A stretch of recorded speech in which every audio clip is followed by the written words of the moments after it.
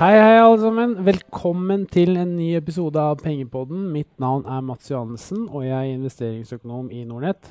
I dag så skal vi snakke om eiendom, eller fastligheter, i og med at forvalteren vi har på besøk svensk. Vi har besøk av forvalter i Skagen M2, Mikael Gobicek. Velkommen. Tack så mycket. Og med meg selvfølgelig, som alltid, har jeg også spareøkonom Bjørn Erik Settem. Hallo, hallo. Hei. Ja, som jeg var inne på i innledningen, så skal vi snakke om eiendom, og vi har jo da fått inn Mikael, som har et eget globalt eiendomsfond. Og før vi begynner å snakke spesifikt om fondet ditt, Mikael, kan du ikke fortelle litt om deg selv, litt om bakgrunnen din? Gärna det.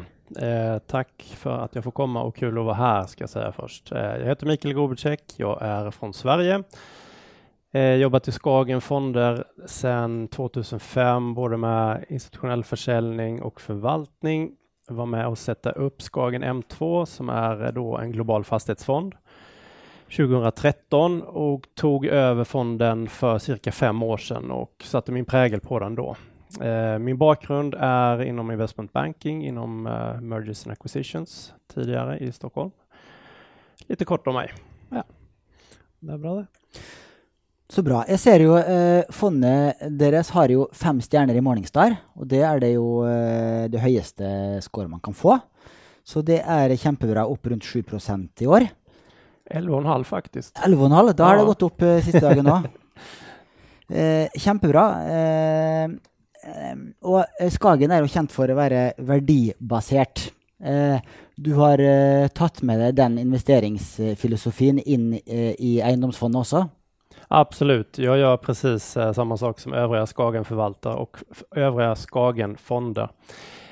Den skillnaden som finns är kanske att jag måste förhålla mig något mer till makroekonomi kanske än mina kollegor eftersom till exempel räntor och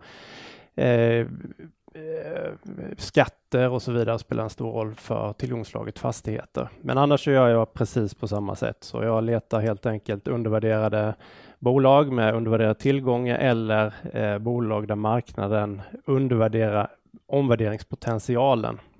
Mm. Men som du var inne på, Mikael, så är ju Skagen en typisk sån bottom-up, alltså typ Warren Buffett-investering, att du fokuserar på selskapene snarare än kall det makroekonomin. Men som du säger så är ju eiendom väldigt betinget av makro, alltså typ arbetsledighet, rente och global ekonomisk växt. Hvordan tweaker du den investeringsfilosofin där? Alltså, du har lite sån motstridende att du är nødt att se på världen runt dig, men du måste också fokusera på själva sällskapet.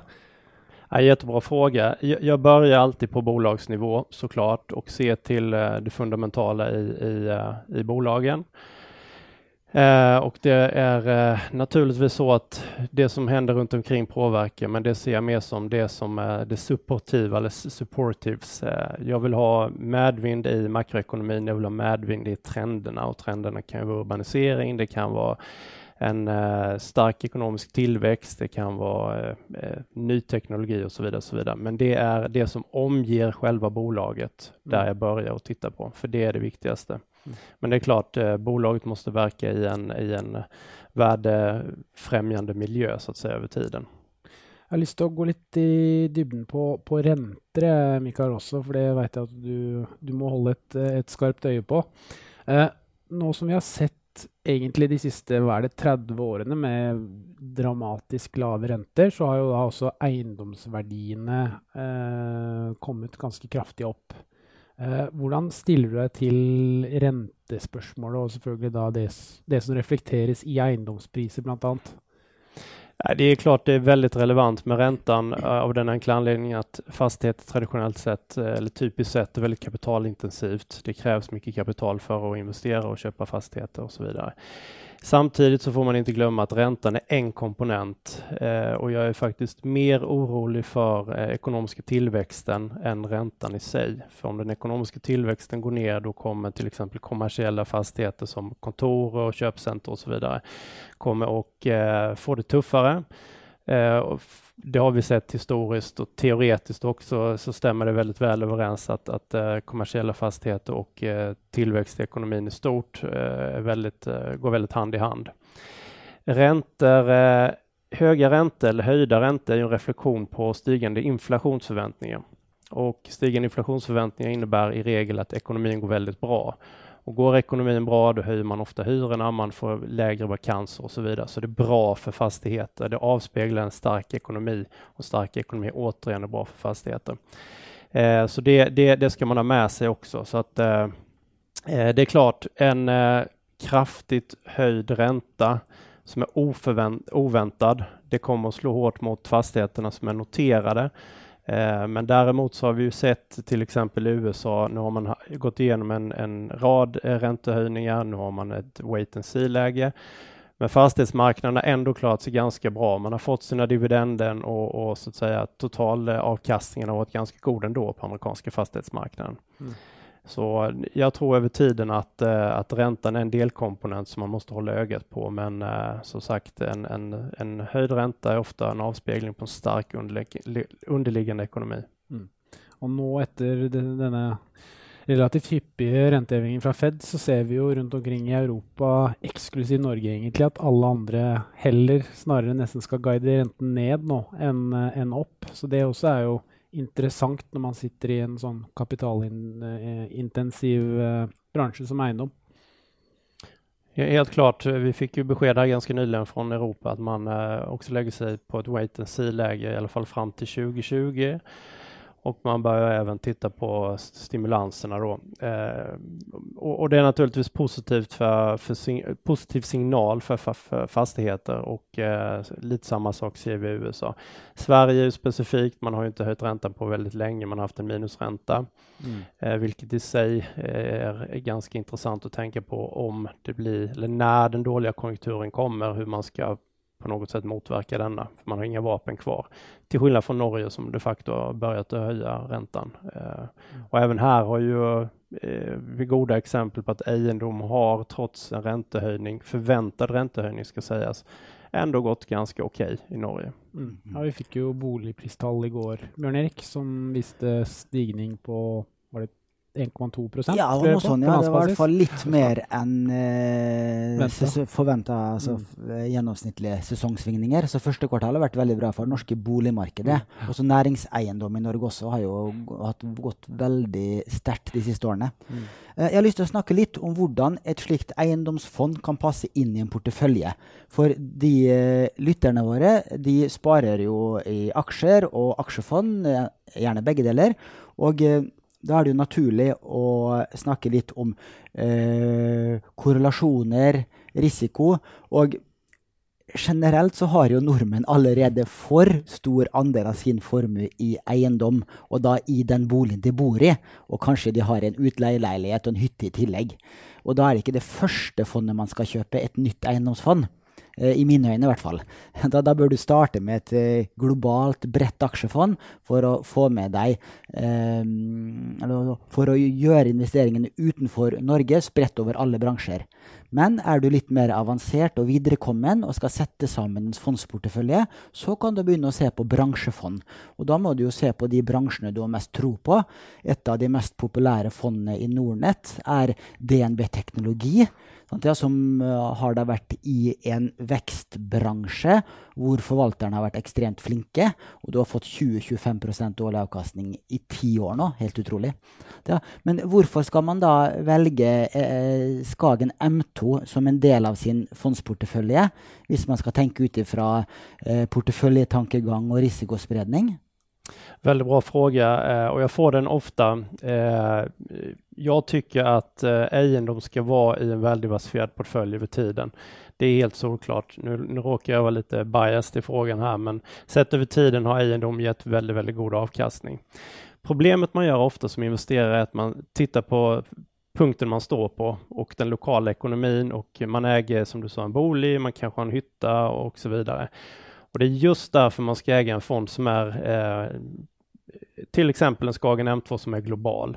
Av den enkla anledningen att värdeskapande inom egendomssektorn skapas lokalt. Det skapas av urbanisering, det skapas av näringsliv, det skapas av infrastrukturutvecklingar och så vidare. Och landets räntor och allting påverkar.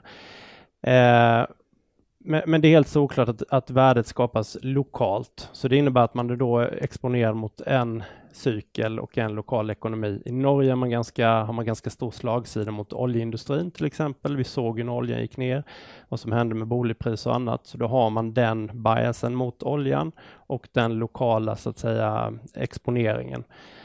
Och Stavanger, Oslo har absolut ingenting att göra med vad som händer i Tokyo, San Francisco, Rio de Janeiro eller någon annan stad för den delen.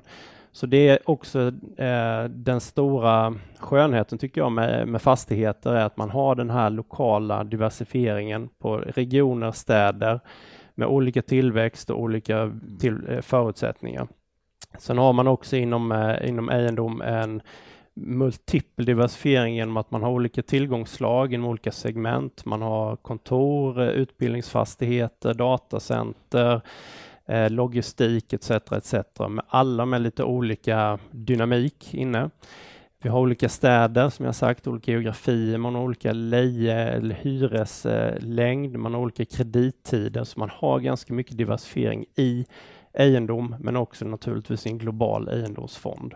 Så man ska inte stirra sig blind att man sitter på mycket egendom lokalt, för det är en helt annan sak. Och faktum är att man bara får replikera på frågan om korrelationen där.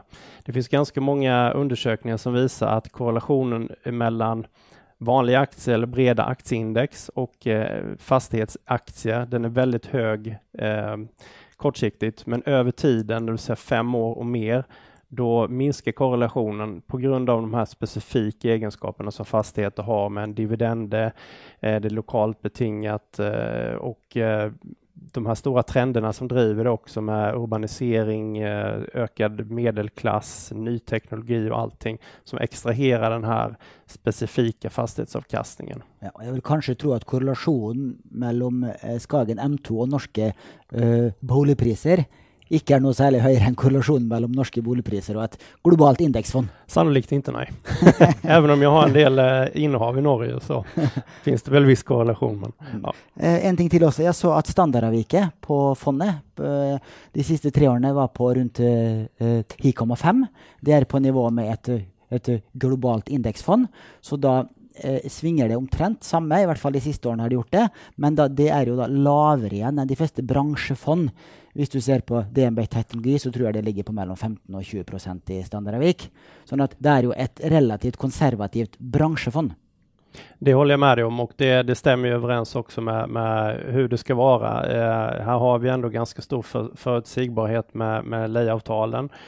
Och ofta när det har varit hög volatilitet så handlar det om inflationsförväntningar som slår på marknaden och långräntorna går upp, och det drabbar då ofta egendomsaktier. Samtidigt ser det mycket som stöj i marknaden och man ska se egendom, framförallt då fonder som investerar i noterade aktier. Långsiktigt, vi anbefaller 5 år för att just det är mycket stöj på marknaden, men egendom i sig är ett stabilt tillgångslag över tiden. Om man tror på att städer och regioner växer och att de här trenderna som jag talade om innan skapar efterfrågan på fastigheter. Men till och från så bygger man för mycket och till och från så bygger man för lite, och det är den så kallade cykeln, och den försöker jag då som förvaltare hålla koll på och försöker undvika torpeder och bubblor egentligen.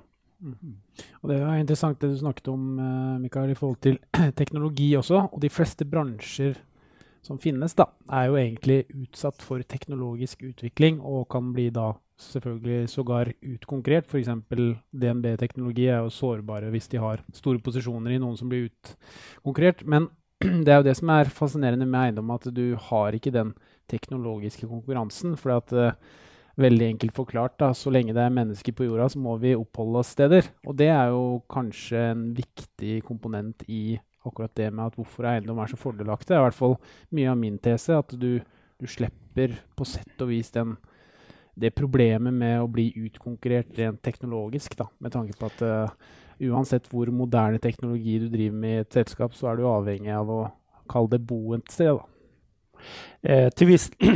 Till viss del är det sant. Det är ju världens äldsta sektor någonstans och det har ju alltid präglat städer, människor genom alla tider och kommer så också göra i framtiden. Men jag håller inte med om att det inte är utsatt för teknologiskiftet eller det man på engelska kallar disruptive technology. Om man gräver lite djupare så hittar man massor. Ett väldigt gott exempel är ju naturligtvis retail som är utsatt för, köpcenter som är utsatt för e-handel och en snabbt växande e-handel som tar marknadsandelar från fysiska köpcenter till exempel eller handelsplatser. Där har man ett gott exempel. Å andra sidan gynnar det logistik och varulager som är en sektor jag tittar väldigt mycket på och ägt länge. Vi har också smarta städer, smarta byggnader. Vi har Entra här i Oslo som är väldigt framgångsrika i både sustainability, hållbarhet, bärkraft, men också inom teknologin utveckla så att säga hållbara byggnader. För ett gott exempel, det är någonting vi tittar mycket på. Sen har vi allt ifrån 3D-printade hus som kommer i mindre skala. Man är inte så att säga up and running på stor skala ännu. Och AI-teknologi i hus som vi investerar redan idag i hus med AI-teknologi. Till exempel i kontor där man då effektiviserar energidrift, säkerhet etc. baserat på artificial intelligence. Så det händer jättemycket i vår bransch faktiskt, men det är inte så många som vet om det, så det är jag tacksam att du ställer frågan. Ja, nej, det var dåligt formulerat av mig, men man må være et sted, da, selv om det er teknologi i husen selvfølgelig, men kall det at man må bo et sted uansett hvor teknologien går, da. Det er vel egentlig det som var mitt poeng der. Men hvis vi ser sånn rent teknisk på fondet ditt da, Mikael, hvordan setter du sammen en portefølje? Hvordan bygger du en eiendomsportefølje i fondet ditt da? Om det är någonting jag lägger väldigt stor vikt och tankemöda på. Och nu ska jag säga något som inte är så unikt, men det är faktiskt sant. Jag bygger min portfölj som ett fotbollslag, för jag är väldigt intresserad av fotboll. Jag ska inte säga vilket lag jag hejar på. Jag vill ha några offensiva spelare som kan verkligen skapa skillnad, men med högre risk. Och sen så naturligtvis bak till defense line eller backlinjen som vi säger på svenska. Backlinjen har för övrigt ökat upp nu senaste 18 månaderna. Och hur ökar man upp en backlinje? Det har jag gjort genom att jag har tagit in egendomstyper som är mera motståndskraftiga mot en ekonomisk nedgång. Ett bra exempel där är till exempel self-storage, förvaring. Ett annat exempel är lejebostäder, alltså hyresbostäder som egentligen är ganska, spelar inte så stor roll hur ekonomin går, folk måste bo någonstans och så att säga, det är inte så beroende av konjunkturen. Men också genom andra sätt och naturligtvis starka balansräkningar. Jag tittar mycket på kassaflöden. Det blir allt viktigare. Jag tittar på substansvärde eller net asset value i förhållande till kapitalkostnaden och tillväxten i net asset value. Jag gillar kassaflödesstinna bolag och starka bolag. Gärna med en bra balansräkning. Men de ska inte vara överkapitaliserade, men det ska finnas. Det är väldigt specifikt bolag för bolag. Men generellt sett kan man säga att jag har en rätt stark balansräkning i portföljen i mina bolag. Det finns undantag, men det är av specifika anledningar. Och jag har börjat öka upp det man kallar alternativa investeringar. Jag har nämnt några som logistik, self-storage, datacenter och så vidare som är mer motståndskraftigt. Men det är också träffat direkt av de här starka trenderna jag har talat om. Till exempel hyreslägenheter drivs av urbanisering. Det drivs av antalet hushåll som ökar. Även om en befolkning minskar så ökar antalet hushåll. Tyskland är ett bra exempel. Man går mot mindre lägenheter. Det har också då bäring på att man har flera hushåll i skilsmässa, dödsfall etc. Det tycker jag det är ett väldigt intressant segment. Så du har nå tatt grep for å ruste fondet mot en nedtur, mot lavere økonomisk vekst, i verste fall en resesjon? Svar ja, men för den sakens skull är portföljen inte ointressant. Jag har fortfarande lite exotiska inslag, men man måste vara klar för sig att börsen har gått upp i snart 10 år är det väl. Och jag menar, ingenting växer till himlen och vi är en tweet away från en korrektion, så det kan hända när som helst. Men med det är inte sagt att jag tror att vi kommer få en jättekorrektion här och nu, det vet man aldrig, men jag tar i alla fall höjde för det. Och vi har också sett värderingarna kommit upp, och det gäller ju inte bara egendom utan det gäller ju i princip alla branscher. Men med det sagt så ska jag säga att jag hittar möjligheter överallt, och det kommer man att kunna göra fortsatt också. Men under de siste korreksjonene, helt tilbake til finanskrisen, hvordan har eiendomsfond og eiendomsaksjer falt mindre enn gjennomsnittet, fordi at de anses som konservative selskaper, verdiselskaper, eller faller de like mye som totalindeksen? Det är lite speciellt, lite beroende på vilken stor korrektion man tittar på. Den som vi hade tidigare då, som du refererade till, finanskrisen, drevs ju till stor del av bostadsmarknaden i USA och allt som hände där. Och de amerikanska egendomsbolagen som då blev shot by association, väldigt många av dem, på grund av att det var en bostadskris egentligen i USA till stor del. På den tiden så hade man mycket högre skulder. Man hade också en något lättvindigare ledning i bolagen. Men idag så har man betydligt starkare balansräkningar. Man har betydligt billigare lån. Man har längre bundna lån. Nu generaliserar jag lite. Plus att management ofta, tycker jag när jag pratar med dem, kom ihåg vad som hände under finanskrisen. Så svaret är, den korrektionen som vi hade sist påverkade egendom väldigt mycket. Nu talar jag USA, men vi har sett i andra marknader också, just för att det var drivet av amerikanska bostadsmarknaden. Vi har sett tidigare korrektioner där egendom inte alls har varit lika påverkat, så det beror helt och hållet på. Men en sak är ju klar, att när det blir korrektioner så är det ofta någon slags tillgångsbubbla som är väldigt kreditdriven, och det blir en stark kreditexpansion, och den kombinationen är väl inte alltid den bästa. Vi ser inga tecken på det just nu i alla fall. Sen det är klart, det finns tecken i världen där det är väldigt dyrt på egendomssidan, men samtidigt där så är bolagen betydligt bättre rustade än vad man var förra gången. Du var inne på det med att styrka backlinjen din, eller backlinjen som vi säger i Norge, Mikael. Och i den forbindelse så lurer jeg litt på gjeldsgraden, for det er en veldig kapitalintensiv bransje.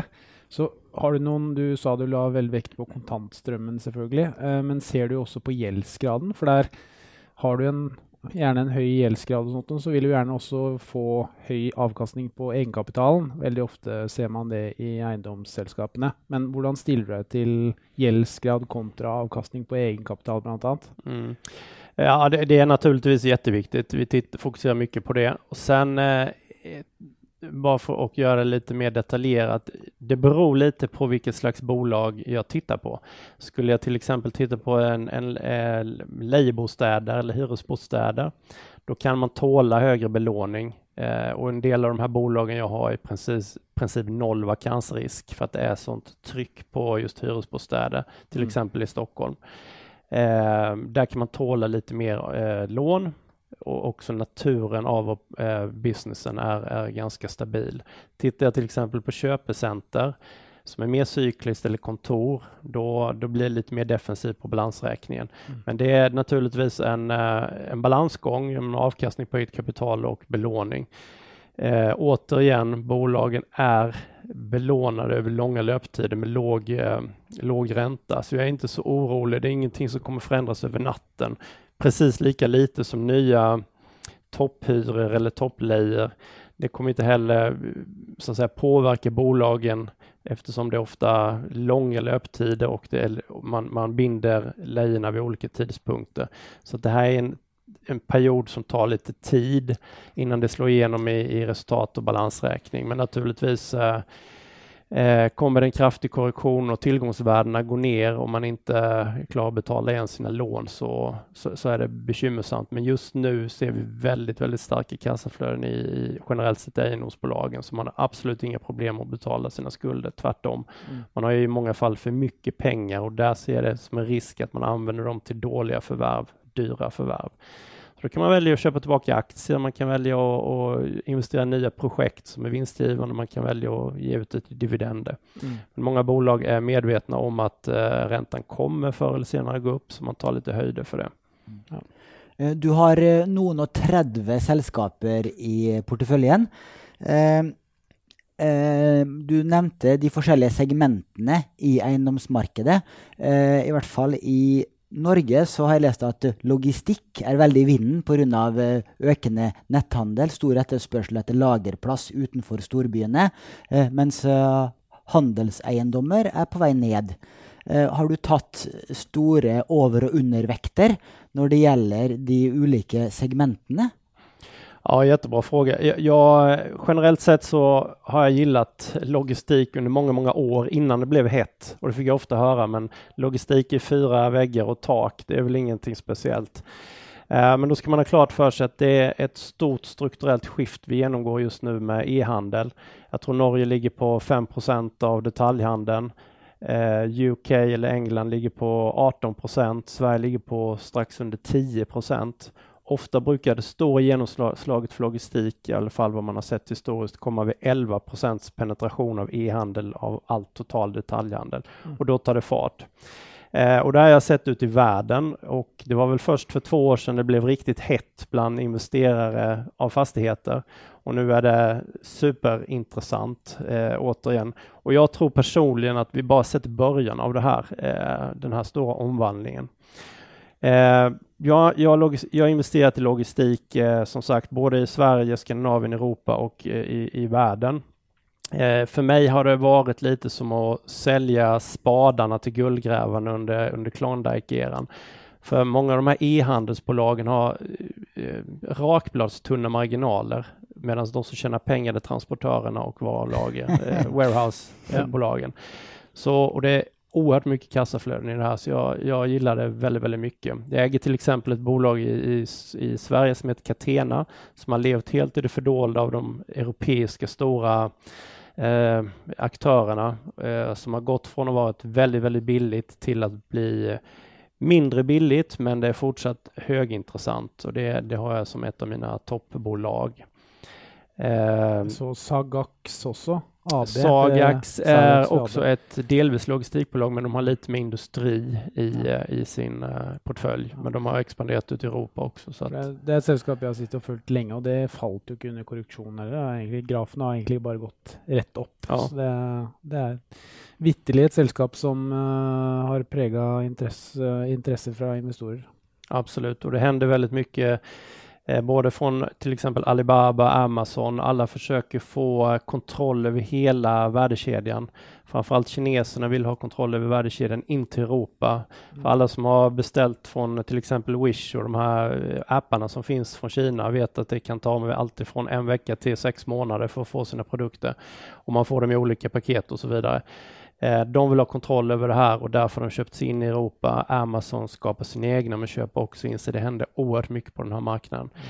Ett segment som ligger lite i linje med det här som du inte frågar om nu, men det påminner lite om det här self-storage. Alltså, jag vet inte vad det heter på norska, men... Ja, typ utlagerplats egentligen. Ja. Det är också ett segment som har hög motståndskraft mot ekonomiska utvecklingen. Folk dör, folk skiljer sig, folk flyttar, till exempel man ska åka och studera och så vidare, oavsett konjunktur egentligen. Och det är väldigt, väldigt bra kassaflöden. Jag äger till exempel Self Storage Group här i Norge, som jag tycker har en unik position i Norge. Jag äger också SureGuard, som har den största plattformen i Europa, som är också väldigt, väldigt väl positionerat. Det enda där är ju att man påverkas till viss del av ekonomiska utvecklingen. Man kanske köper golfklubbor men inte surfingbrädan om det är dåliga tider. Och det måste man ställa någonstans. Det här har också bäring på det jag sa tidigare, med den här starka trenden som jag ser överallt i världen med mindre bostäder, mindre lägenheter. För till slut blir den här kvadratmetern väldigt, väldigt dyr att ha sina gamla böcker. I Oslo stad, vad kostar en kvadratmeter nu? Är det 70-80 000? Ja, det är väldigt dyr förvaringsplats att ha banankartonger med böcker i. Och så bör man tänka med det enklare att gå till self-storage, särskilt de som finns i städerna. Så det är lite tanken bakom, men det är också väldigt intressanta bolag för de är så kassaflödesgenererande. Och Shurgard har en break-even på en occupancy eller ockupationsgrad på 35% ungefär. Och allt därefter är vinst kassaflöde. Men du har då övervägt i logistik och self-storage. Vilka segmenter har du undervägt i då? Just det, det var ju fråga nummer 2 du hade. Tack för att du påminner mig. Retail är ju också en alltså köpecenter och handelsplatser. Det är också någonting jag funderat mycket som jag började vikta ner mig på redan för 2 år sedan. Och det är ju andra änden av svärdet så att säga med logistik. Men för den sakens skull tror jag inte att handelsplats eller köpcenter kommer att dö ut och inte finnas kvar. Vi har ett starkt behov av fysiska möten, känna, ta. Och vi har nu sett, och vi är mitt i en transformation där e-handelsplatserna flyttar ut till köpcentren eller flyttar in till den fysiska handeln. Samtidigt som köpcenter och handelsplatser hittar alternativa lösningar för sina kvadratmeter. Det kan vara allt från gym, framförallt restauranger, biografer, mer upplevelser. Så min sammanfattningsvis take på framtiden här att jag tror att de här stora köpcentrarna som man åker till på helgen med sina barn, kanske titta på bio, du kan välja om du vill äta billigt eller väldigt dyrt. Mer som en upplevelse, de kommer finnas kvar. Och de här som är lite mer convenient talar man om i fastighetsvärlden. Alltså där du åker från jobbet, plockar upp en matkasse och medicin som är färdigpackat. Bara in och ut väldigt snabbt. Där tror jag ytterligheterna kommer finnas. Sen kommer väldigt många däremellan få det väldigt, väldigt tufft. Och så har det kommit en del sådana så kallade pop-up stores också, att du har emellan lejekontrakter och flera som har köpt bygg egentligen bara för kortsiktig leje. Jag snakket med en väninna här om dagen, hon designer några kläder och ville ha ett sånt sted för att kalla det promotera sig själv, så hon lejde då emellan 2 lejer egentligen, 2 långsiktiga lejekontrakter där hon hade butiken då i typ 2 månader. For å liksom ha et opplevelsessted og et sted der du kunne ta på klærne og fysisk og selge på gamlemåten da. Men det var bare for 2 måneder det også er vel også en trend som muligens kommer sterkere og sterkere, at du har fysiska butiker men i mindre perioder för du går över på nät för exempel. Absolut, och det ser vi framförallt i köpcentrarna att det dyker upp här och var, och alla nya slags konstellationer. Tesla brukar till exempel ha en butik för att kunna visa sin bil som du egentligen bara kan köpa på nätet. En annan sak som man inte ska glömma som både påverkar logistik och köpcenter men på lite olika sätt är ju det som man ofta glömmer. Det är alla returer. Jag vet ju folk som köper kanske 3 klänningar på nätet, behåller en och skickar tillbaka 2. 30-40% av allting som beställs går i retur. Hur ska du hantera det? Ja, nummer 1 måste du ha ett varulager till, och det gillar jag. För jag investerar mycket i logistik. Men också så har de kommit på nu att har du en kedja av fysiska butiker eller en plats med fysiska butiker, så kan man väldigt enkelt ordna det där också istället för bara ha. Så du får någon slags symbios mellan e-handel och den fysiska platsen, och det tror jag kommer att växa, och det har det gjort fram till nu också. Intressant. Siden du kan mye om det här, så vill jag ställa dig följande spørsmål. Tror du om x antal år att netthandelen vill bli större än den fysiska handeln i butikerna? I dag är den i Norge runt 5%, sa du. Det är samma talen jag har sett. I USA är den på runt 10%. I UK är den på 18%, sa du. Kommer vi om några år till att si 50% av all handel går via nät? Nej. Jag tror att vissa produkter som böcker, elektronik etc. som är ganska enkelt och så att säga skicka och kanske inte spelar så stor roll om du köper den ena eller andra tvn och så vidare. Den kommer att bli stor, men tillväxten kommer mattas av. Samtidigt kommer vi se växande då, som jag sa, upplevelser. Det kan vara någon stjärna som kommer och sjunger i ditt köpcenter och så vidare. Mat, kläder tror jag inte heller kommer att bli större. Det kommer att växa, men det kommer inte bli större än den fysiska handeln. Så jag tror det finns plats för både och jag tror man kommer mer och mer fortsätta att integreras. Och bara för att skyta in det också, så har vi ett sällskap på den norska börsen som heter Kid Interiør, och de säljer typ gardiner, sängesätt och sådana typ ting. Och de ser vi också har växt i den fysiska delen då, fordi folk vill gärna gå in och känna på puten eller känna på sengetöjet och se på gardinerna kanske, mer än att köpa det på nettet då. I hvert fall för min del som är en singel barnlös man, jag aner ju inte vad jag ska ha av gardiner och sengetöj och allt möjligt, så jag måste ju se det här för jag köper det blint då.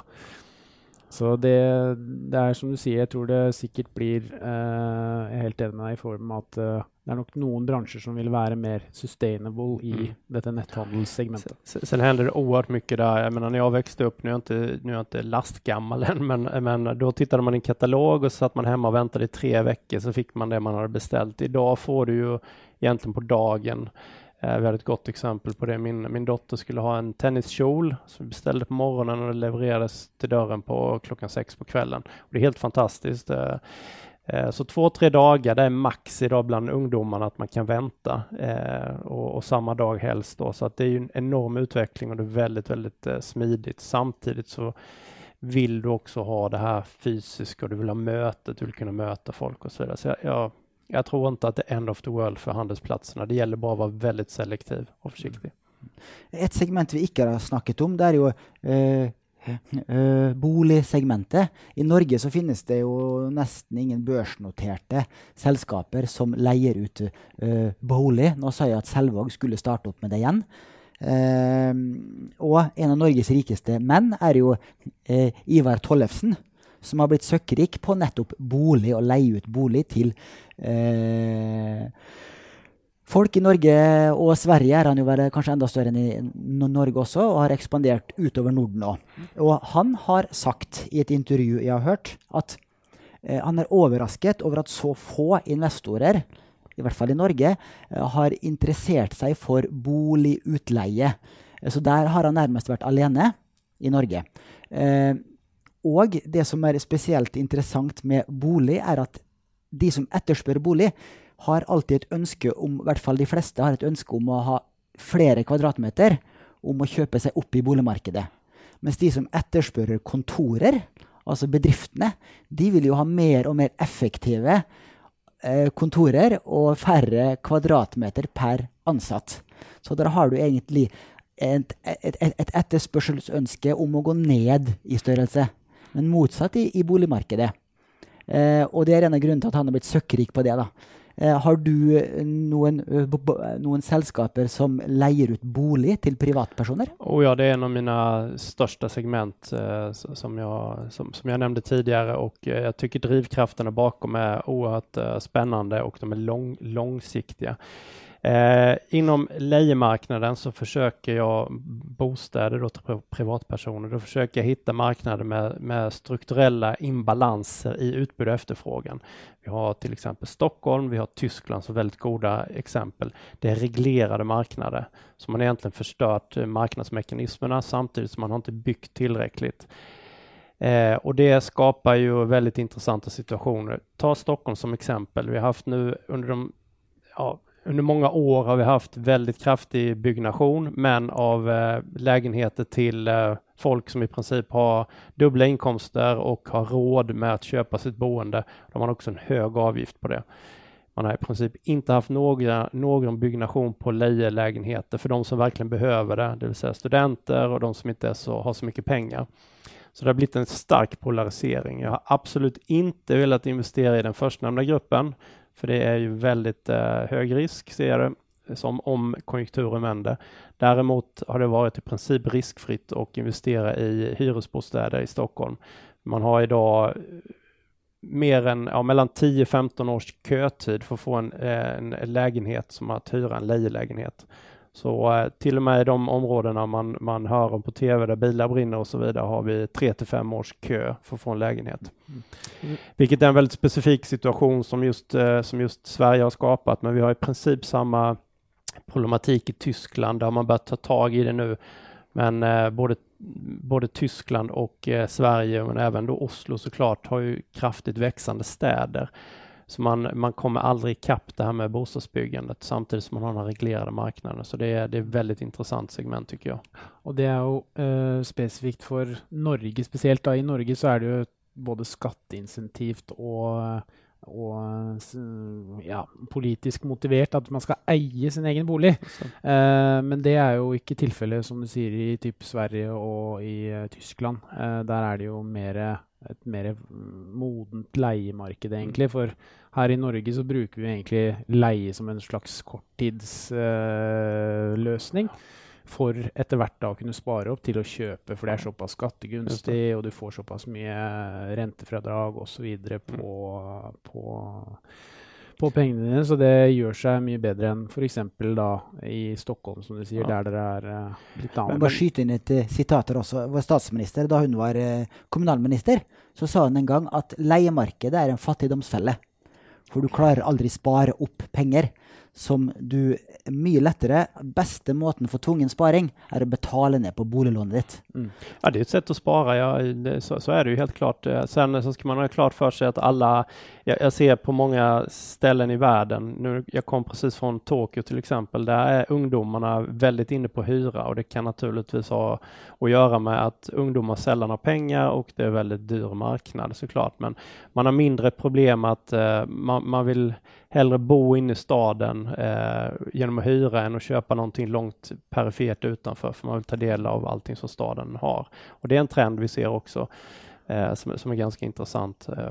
Men jag är ju selektiv även här, ska jag säga. Jag äger ju lejebostäder i Stockholm, Berlin också, under 1% vakansgrad nu. Så väldigt, väldigt tajt marknad. Jag äger i Helsingfors genom ett bolag som heter Kojamo som är väldigt intressant. Men där har du fri hyressättning, så det är en helt annan dynamik i Helsingfors än i Stockholm och Berlin till exempel. Ja. Nej, det är väl vi i Norge, Bjørn Erik, som är lite speciella med tanke på att vi vill eie på död och liv. Vi ligger i världstoppen, i alla fall Europatoppen, samman med östeuropeiska land. Ja. Så där ligger vi. Ja, jo, jag vet. Nej, men det är en ägandemarknad, och Tyskland som jag nämnde till exempel har runt 50% ägarandel. I Berlin specifikt har man 15% ägarandel. Så där äger man väldigt lite, så det är en hyresmarknad. Så det här, jag vet inte om signalen går fram här, men det gäller ju att vara väldigt specifik, både gällande naturligtvis städer och dynamiken som finns i både landet och staden. Det går inte bara pick and choose bara för ett bra bolag, utan man måste titta på dynamiken runt omkring. Väldigt viktigt. Så det var väldigt få utlänningar som förstod dynamiken i Stockholm för några år sedan när de kom. För de förstod inte det här att det kunde vara 15 års kötid på en lejelägenhet. De kunde inte ta till sig det, för det är så unikt. Ja. Och det är sådana där unika situationer jag försöker leta upp i världen som driver då värdet på tillgångarna. Det är bra, Mikael. Hvis vi går närmare in på positioner i fondet ditt, så ser jag att du grovt sett har 10% i Kina, du har 25% i Norden, 20% i Europa, 6% i USA, och så är det 4% i India och 3% i Latinamerika. Har jag favnat över sån stort sett positionerna då? Det där är ju lite en sanning med modifikation. Just Kina som jag är väldigt försiktig med. Det är egentligen en riskvikt som du har där, för jag har direkt via Hongkongbörsen bara 3,5%. Resten är egentligen indirekt, till exempel via ett bolag som heter Capitaland som är noterat i Singapore och har väldigt mycket verksamhet i Singapore, men även i USA, även i Vietnam och även i andra områden i Sydostasien. Men de har också en stor del verksamhet i Kina, och det är just så jag försöker operera, att jag tar en indirekt risk, eller jag tar en indirekt position för att minska risken. Kina är känt för dålig corporate governance eller bolagsstyrning. Det kan hända väldigt mycket, och just fastighetsmarknaden i Kina är väldigt vansklig, för man mikromanagerar det per by till by eller stad till stad. Och det är väldigt mycket regeringen som bestämmer vad som ska hända, vad som ska utvecklas och inte, och så vidare. Och så vidare. Så jag är väldigt försiktig med Kina. Hög risk, hög avkastning också, men jag vill sova gott om natten, och jag vill göra det bästa för mina andelsägare, och då är jag väldigt försiktig med Kina. Jag är överviktad i Europa. Europa har väldigt många fina kvalitetsbolag, precis som Skandinavien, Sverige och Norge har en lång tradition av egendom, framförallt Sverige på börs. Vi har goda management och stabila och bra bolag. Stabila kanske man inte ska säga efter vi har haft fastighetskris och så vidare för många år sedan, men generellt sett kvaliteten är hög och god. Och jag försöker också komma åt tillgångsslag som inte finns på våra börser. Och det är också en anledning till varför man ska fundera på att investera i en sån här fond. Det är väldigt svårt att få tag i datacenter i Norge om du inte ska gå in och köpa ett datacenter eller via någon privat investerare på något sätt eller starta det själv. Samma sak med sjukhus eller utbildningsbostäder eller studenthem eller vad det än kan vara. Jag kan ju komma åt det antingen direkt eller indirekt via något konglomerat i andra delar av världen. Så ofta så tar jag indirekta positioner som kanske är noterade på en ställe men som har då i lite mer exotiska länder verksamhet eller egna tillgångar där. Det är mer skyddat med börsregler och genomsyn och så vidare.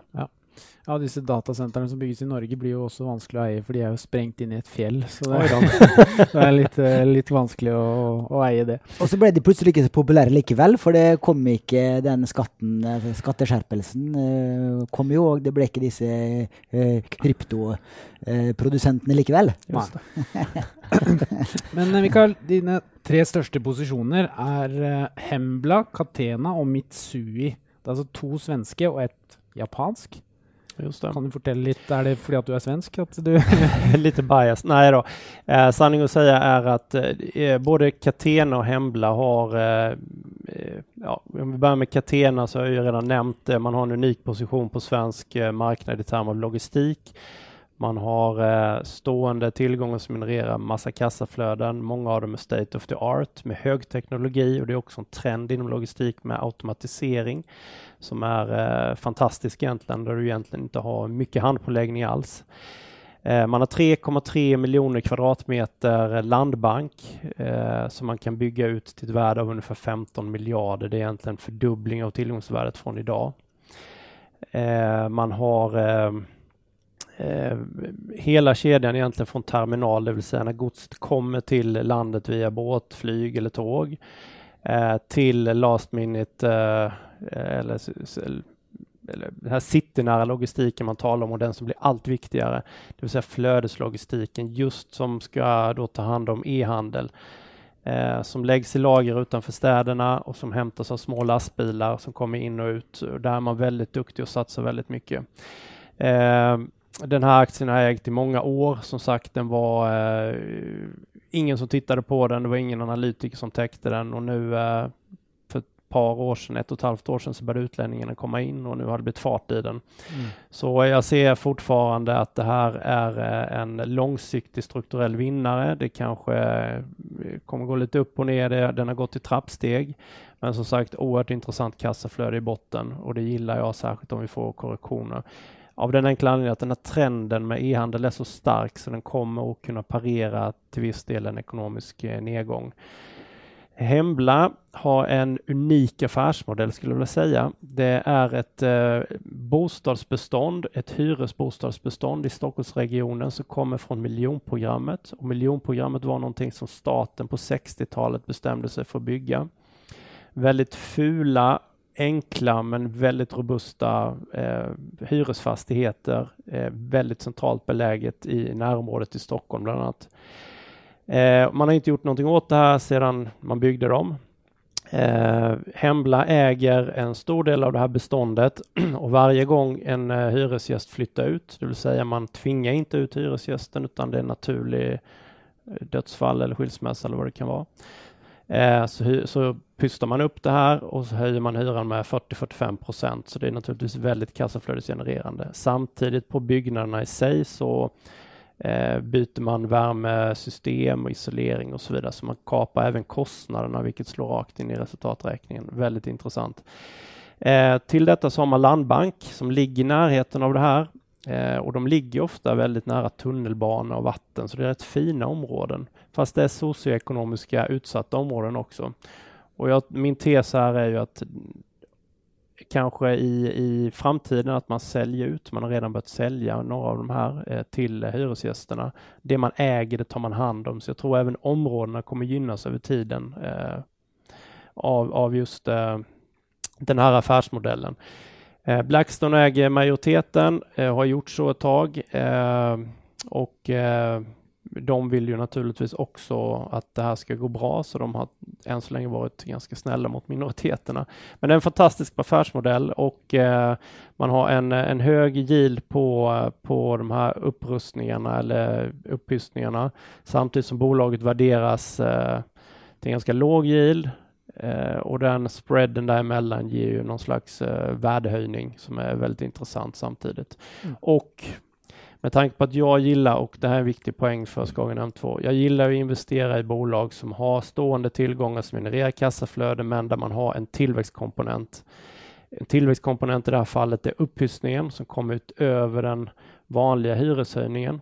Då skapar man värdet själv, man behöver inte sitta och vänta på vad centralbankerna gör för att värdet ska gå upp eller ner i bolaget, utan här är det kassaflödena som just avgör värdet primärt. Och det är intressant, och det är intressant vid en räntehöjning.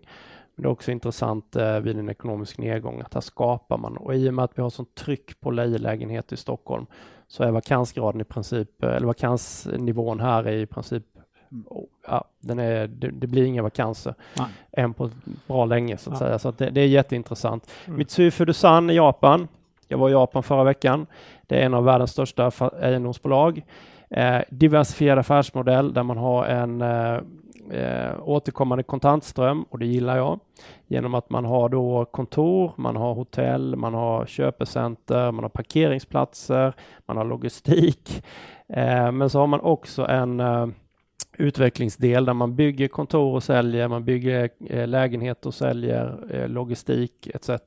Så man kan spela den här affärsmodellen lite utifrån cykeln. Just nu har det varit ganska stark marknad och är stark marknad i Japan. Då utvecklar man mycket. Men när tiderna blir sämre då kan man falla tillbaka på den här kontantströmmen som går. Mitsui Fudosan har även sedan många år tillbaka en verksamhet i utlandet. Bland annat så bygger man delar av Hudson Yards i New York. Fantastiskt stort utvecklingsprojekt, största på många år på Manhattan. Man bygger i London, man bygger i Thailand och så vidare. Så man har viss trockkudde så att säga, eller viss säkerhet mot en minskande befolkning i Japan. Men Tokyo växer fortfarande, det ska man inte glömma, så Japan är intressant. Så det är också ett intressant bolag. Ett sista spørsmål om porteføljen før vi går in för landning här. Du har en kraftig undervekt i USA. Varför det?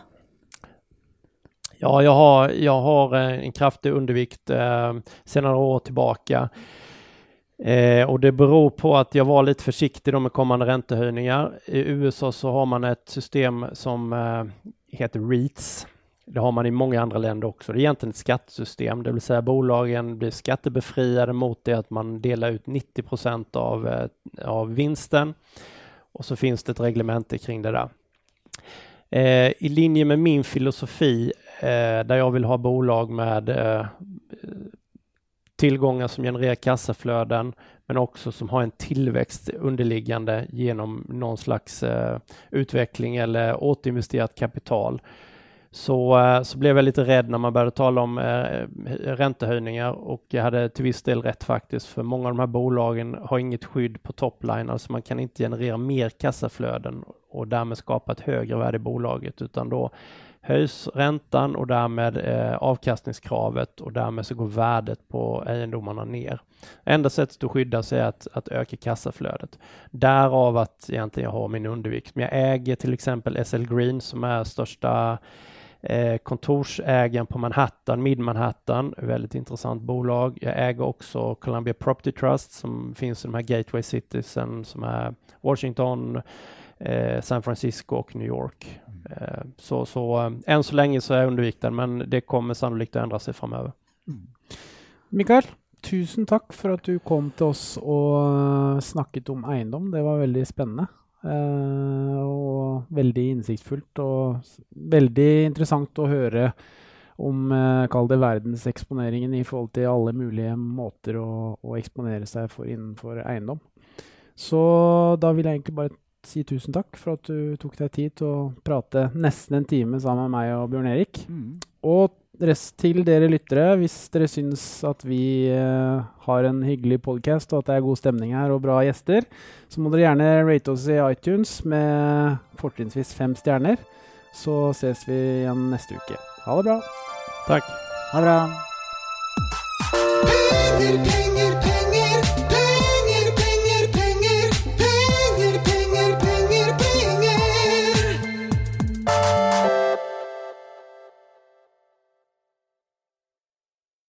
Denne podcasten skal anses som markedsføringsmateriell, og innholdet må ikke oppfattes som en investeringsanbefaling.